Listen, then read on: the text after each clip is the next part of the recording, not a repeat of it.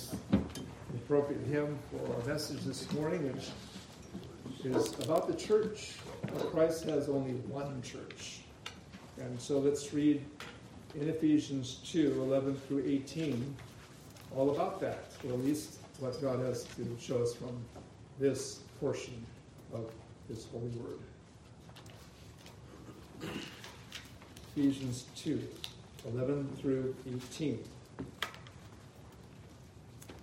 Wherefore remember that ye being in time past Gentiles in the flesh, who are called uncircumcision by that which is called the circumcision in the flesh, made by hands, that at that time you were without Christ, being aliens from the commonwealth of Israel, and strangers from the covenants of promise, having no hope and without God in the world. But now in Christ Jesus, ye who sometimes were far off are made nigh by the blood of Christ. For he is our peace, who hath made both one, and hath broken down the middle wall of partition between us, having abolished in his flesh the enmity, even the law of commandments contained in ordinances, for to make in himself of twain one new man, so making peace, and that he might reconcile both unto God in one body by the cross, having slain the enmity thereby, and came and preached peace to you which were afar off, and to them that were nigh. For through him we both have access by one Spirit unto the Father. Let's pray. Father, we ask for you to enlighten us by your Holy Spirit, who indwells the hearts of your people, and that we would be edified, that we may be built up, even as we are the edifice of the Holy Spirit, the habitation of God through the Spirit, even the church of the living God. We are a humble part of that, and we give you thanks and praise for that. In Jesus' name, amen.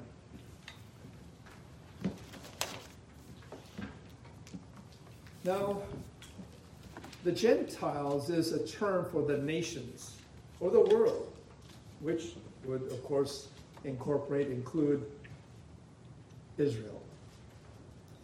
The world before Jesus came was a broken and a shattered world from the very start. According to verse 11, it speaks to how even socially the world is in shambles. Always with wars and rumors of wars characterizing generation after generation after generation. Circumcision, the circumcision as it's described here, are, of course, those who use that as the mark of their distinction, the trademark of the Jews. The Jews who looked down on the rest of the world for being unbelievers. They called them even derogatory terms like dogs. This is an example. Yes, even this. The people of God is an example of alienation and division that went on in the world.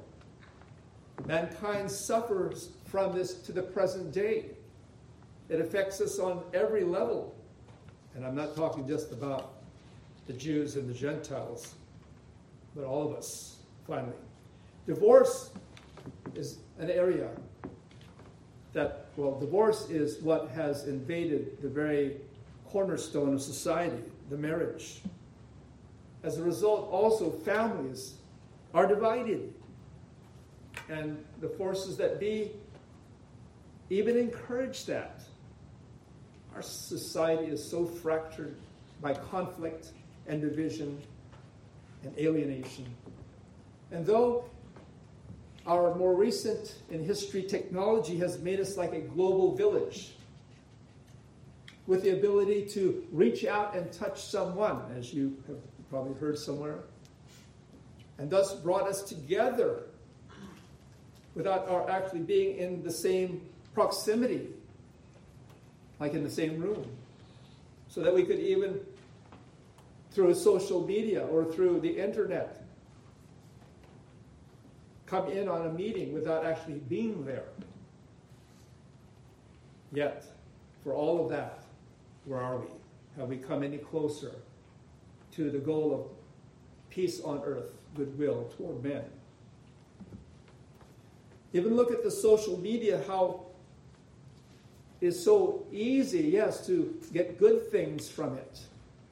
Even to get the word, to have the word published in that way that the world has not seen in its history until more recently. And yet, to also see promoted through the social media different and even warring individuals and groups who have their own agendas, who compete one against the other for this. Satan uses division in his attempt to conquer nations like our own. As our Lord says, a house divided against itself shall not stand.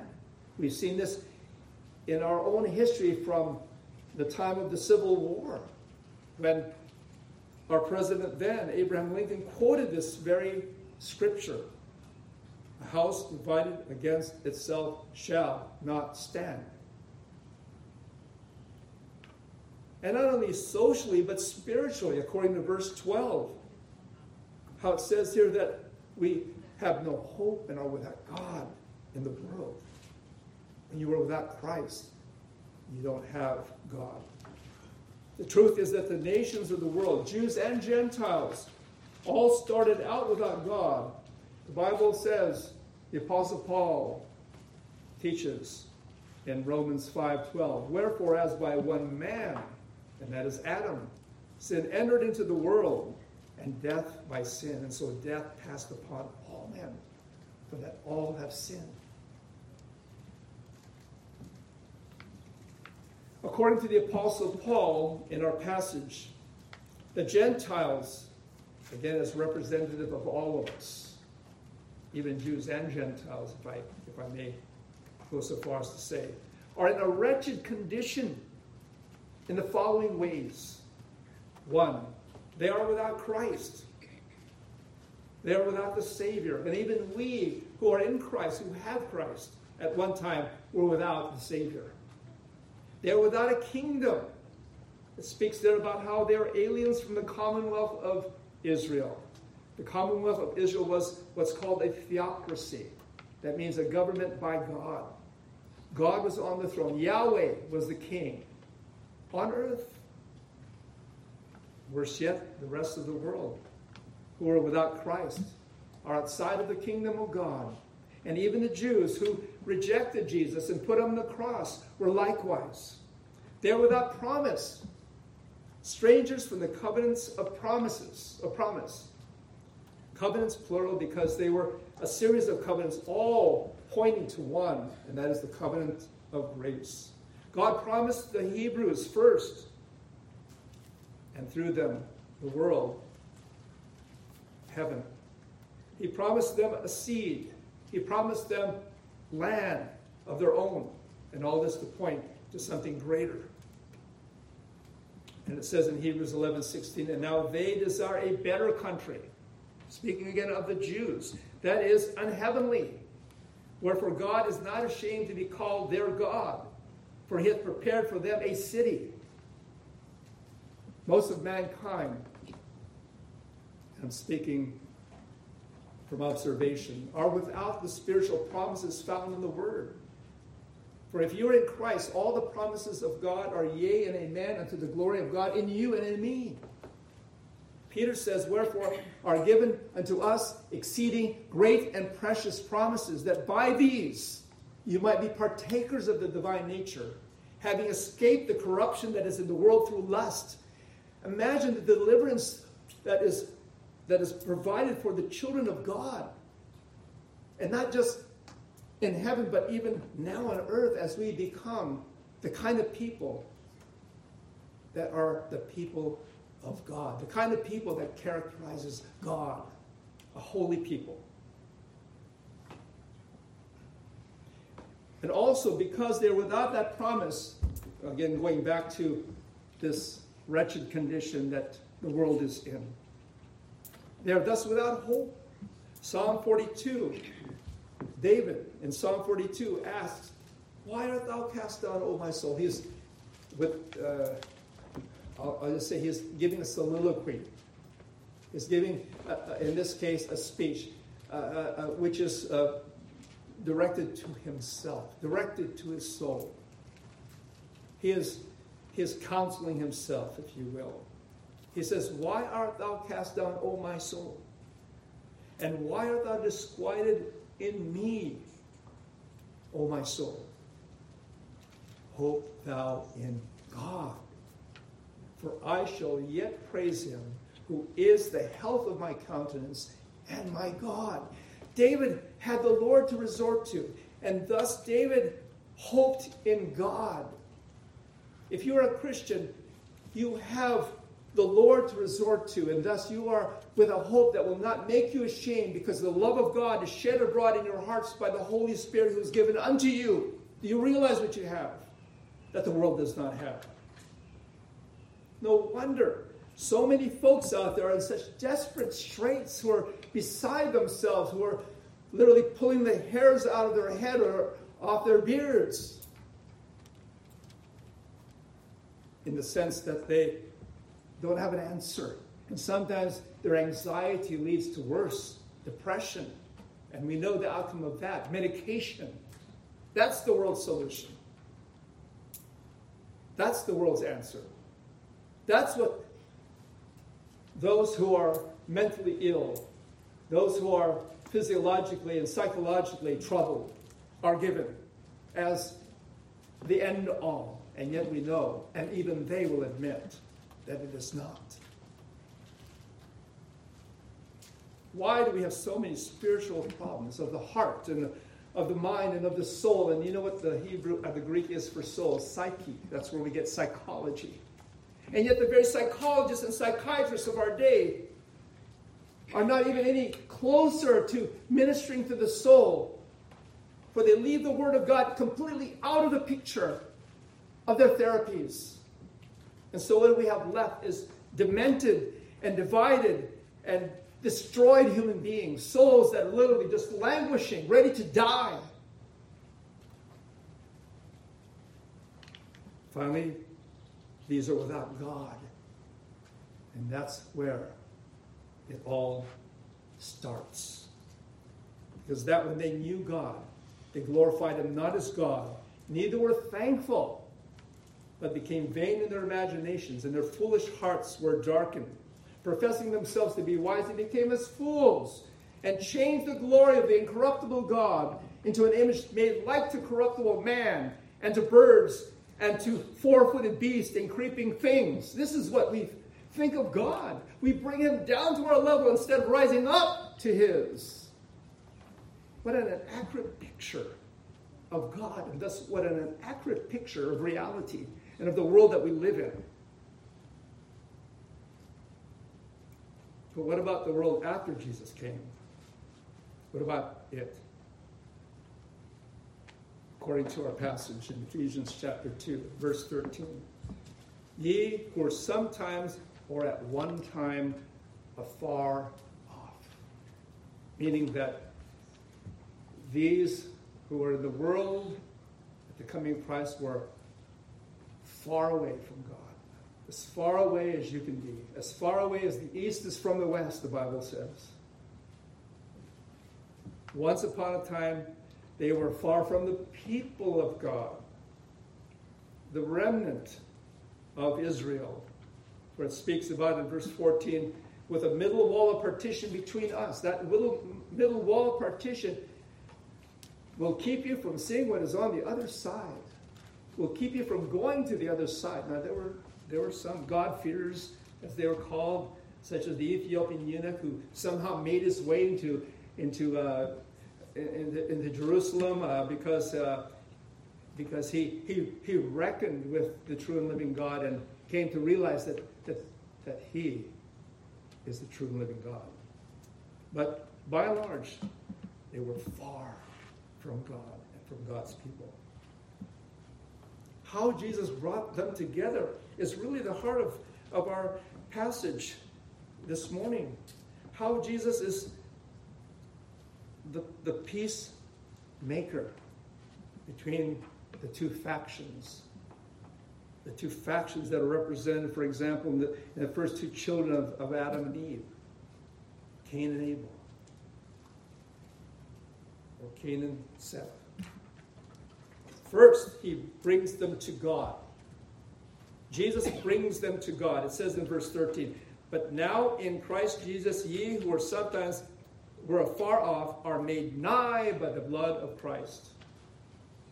It is through the blood of Jesus Christ that our sins are atoned for. It is through the blood of Jesus Christ that the wrath of God is placated, that we obtain propitiation for our sins. That means that God's anger and his wrath are taken from us because they were placed on Jesus and he died on the cross. Jesus was enduring the wrath of an offended God, offended at our sins, as he took our sins on himself. As he became sin for us, he who knew no sin, that we might be made the righteousness of God in him.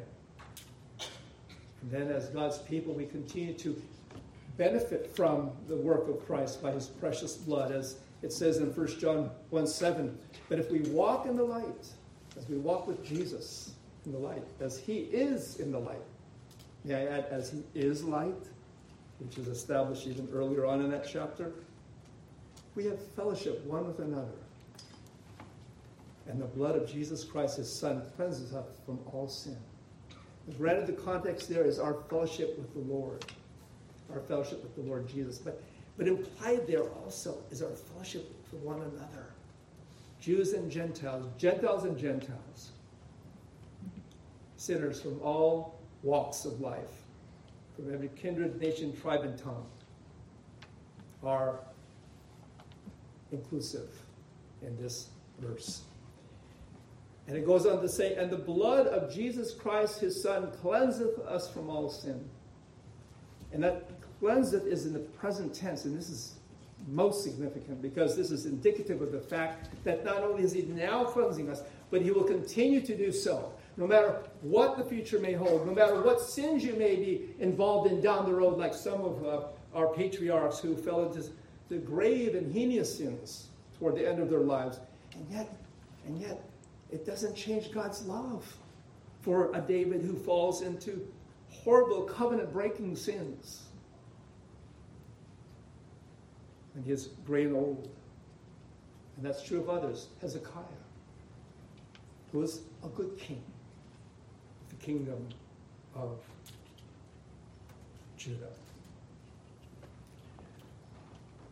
A fruit of Jesus reconciling us to God was in uniting Jews and Gentile sinners.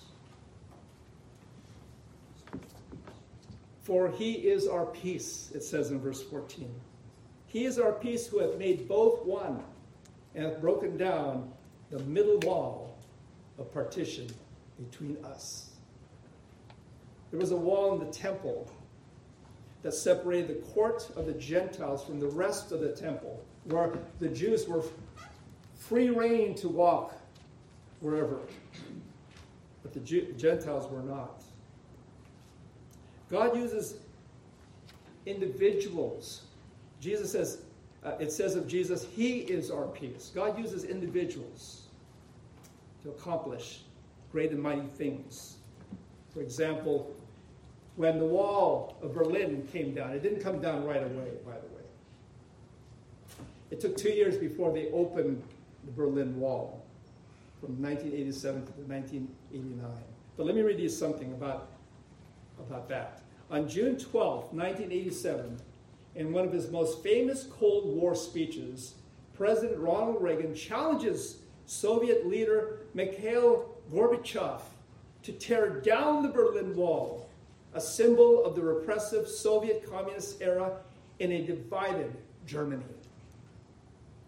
The wall came down 2 years later on November 9, 1989. Now, actually, they didn't immediately tear it down. They opened it up, and then eventually it was razed to the ground. Time magazine. Along with this wall that separated the Gentile court from the rest of the temple was a heavy curtain that separated the holy place from the Holy of Holies, the inner sanctuary, where God's presence was. So God said, symbolized by the Ark of the Covenant. And only the whole high priest could enter in once a year. And that always was his offering accepted. Sometimes he would be struck dead. That was how holy God is. But there was a heavy curtain that separated the Jews from the Shekinah glory presence of the Lord, of Yahweh. And one day, it was torn down from top to bottom to symbolize how God was pleased with the work of Christ, who offered up a sacrifice of great oblation and praise to God, his Father. It says in Hebrews 10, 19 through 21, having therefore, brethren, boldness to enter into the holiest by the blood of Jesus. The holiest is that inner sanctuary. By a new and living way which he hath consecrated for us through the veil. That's that curtain. That is to say, his flesh. That's symbolic of his body. So when his body was torn, rent, and his blood shed, it was for our reconciliation to God and for our being able to enter into the very presence of God. And so here we are, in the very presence of Almighty God. It goes on to say in Hebrews 9:24, for Christ is not entered into the holy place, meaning that physical place in the temple which was standing at the time of his being on this earth. And think about the irony of that, how he never even entered into that, and yet he had every right to be there as not only our high priest, but the very Yahweh himself come in the flesh. For Christ is not entered into the holy places made with hands, which are the figures of the true, but into heaven itself, now to appear in the presence of God for us.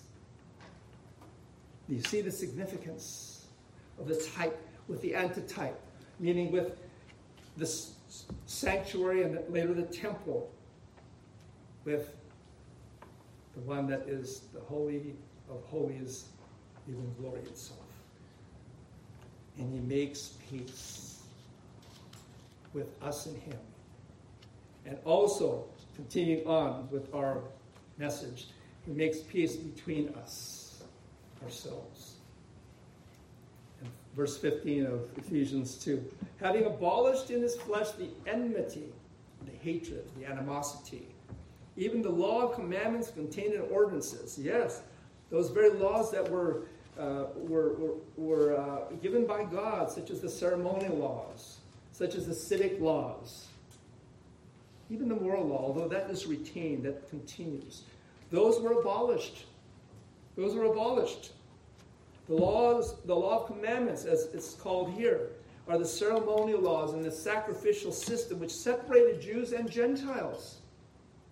That was a separating point even between them. Some of the first Jewish converts, if you recall, like in Galatia, insisted that circumcision, part of the ceremonial law, be like a requirement of salvation, meaning it wasn't just faith in Christ alone, even if he is Messiah, but faith plus this work of circumcision. That would be like saying today amongst those who are not part of that communion of covenant Israel, you need to be a believer in Christ and to be baptized to be saved. And there are those out there that believe that. There are those who are relying not only on the work of God, but on the work of God and the work of man. And that is not an equation that you want to go with, because that leads nowhere except to hell. And what Paul says in Colossians 2:14, and I've been going through this rapidly, but let's pause or slow down a bit and look at Colossians 2, verse 14.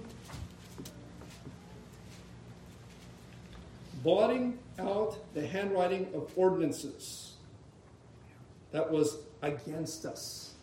Because those ordinances, as divinely inspired and divinely given as they were through Moses, ultimately, because they only had a special role for a given time, and only a given time until the coming of Christ, especially the ceremonial law, are not to be relied upon. And to rely upon them ultimately would be to be contrary to the Word of God. And so it says, which were contrary to us, and took it out of the way. Meaning Jesus took it out of the way, nailing it to his cross. So the Mosaic law, as we'll call it, which includes in it the moral law, which includes in it the type of Christ in the sacrificial system, was fulfilled in Christ. Was fulfilled in Christ. And so reading on, let no man therefore judge you in meat or in drink or in respect of the holy day or of the new moon or of the Sabbath days. These are all, again, reflections of a law that is bygone, which are a shadow of things to come. But now we have the body, meaning Christ has come, who casts that shadow, whose shadow that is, that belongs to him. And then one more scripture, Galatians 6:15, to complete this thought. Galatians 6:15. For in Christ Jesus, neither circumcision availeth anything, nor uncircumcision, but a new creature. If any man be in Christ, he is a new creation. Old things are passed away. Behold, all things are become new. This is where you are, if you are in Christ. This is where I am, because of Christ. Thanks be to God. Thanks be to God for so great salvation. And then the Lord Jesus reconciles both factions by God, to God by the cross. It says in verse 16 of Ephesians chapter 2. It says, and that he might reconcile both unto God in one body by the cross, having slain the enmity thereby. Notice, both unto God. Jews unto God, Gentiles unto God, both unto God. Christ is the unifying factor. He is the key. He is the one by whom all are reconciled finally, by which peace is attained. And we who are his are called ambassadors for Christ. As though God did beseech you, speaking to the Corinthians, by us, we pray in Christ that be ye reconciled to God. For God hath made him, meaning Jesus, to be sin for us, who knew no sin, that we might be made the righteousness of God in him. This is significant. This is it. This is the heart. This is the kernel. This is the gospel. This is the hope of salvation. And then he goes on to say, for to make in himself of twain one new man, and making peace. We are all children of God by faith in Jesus Christ. There's neither Jew nor Greek. There's neither bond nor free. There's neither male nor female. For all are one in Christ Jesus. End of discussion. He goes on to talk about the preaching of the gospel and how Jesus essentially, especially through his disciples and through us, preached peace to those who are far off, even and to them who are also nigh. And then also that by the power of the Holy Spirit. Verse 18, our last verse. For through him we both have access by one Spirit unto the Father. And let me conclude by reading Romans 8:15 through 17.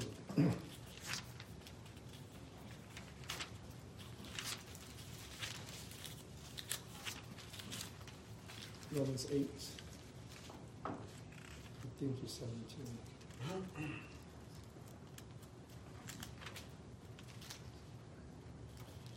For ye have not received the spirit of bondage again to fear, but ye have received the spirit of adoption, whereby we cry, Abba, Father, Daddy, Papa.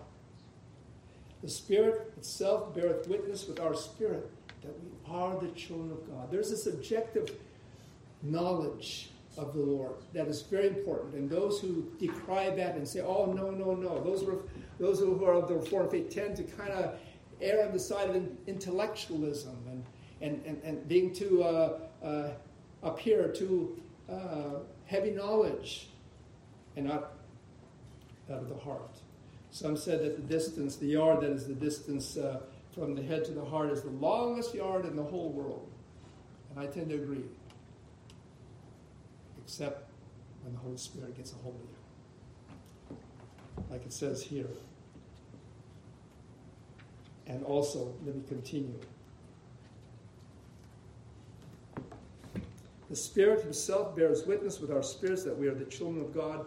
And if children, then heirs, heirs of God, and joint heirs with Christ, if so be that we suffer with him, that we may be also glorified together. And when they be together in the presence of our Father in heaven. So, in conclusion, let me reiterate that Christ has one church and one church only. That has been the goal all along. He said that he will build his church, and the gates of hell will not prevail against it. And he meant it.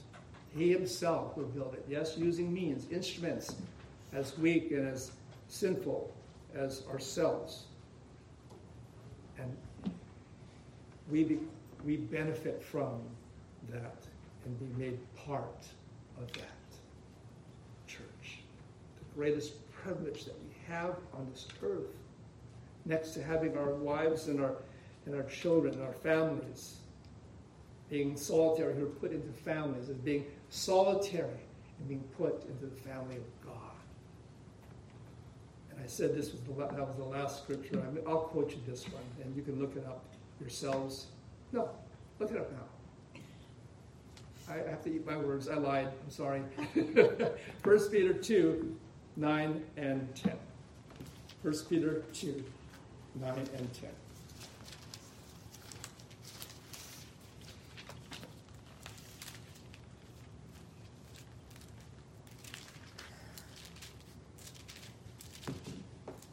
Hear the word of the Lord.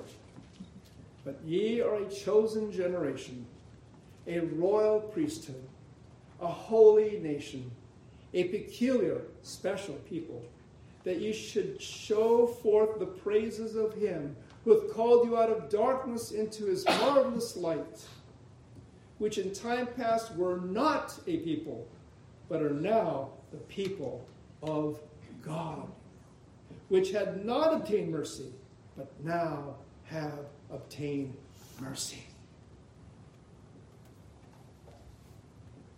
And I trust that having heard the word again, that you would all the more, and me, show forth his praises, who is worthy, to the praise of our triune God, to the praise of his glorious praise. So shall we pray. Oh, Heavenly Father, do bless us with this sense of thanksgiving and praise that is based upon a spiritual contentedness, that we are, Lord, where you want us to be, but moreover, that this is our desire too, that you have worked in our hearts in such a way that we are now setting our affections on things above. That includes setting our affections on this which you have purchased with your own blood, even your bride, even your beloved, even your church, and to be thankful, and to serve her well, and to do our best, Lord, to give our utmost to the highest by giving ourselves to the one for whom you gave yourself, even your church. And we pray this, Lord, in the name of the one who is our bridegroom,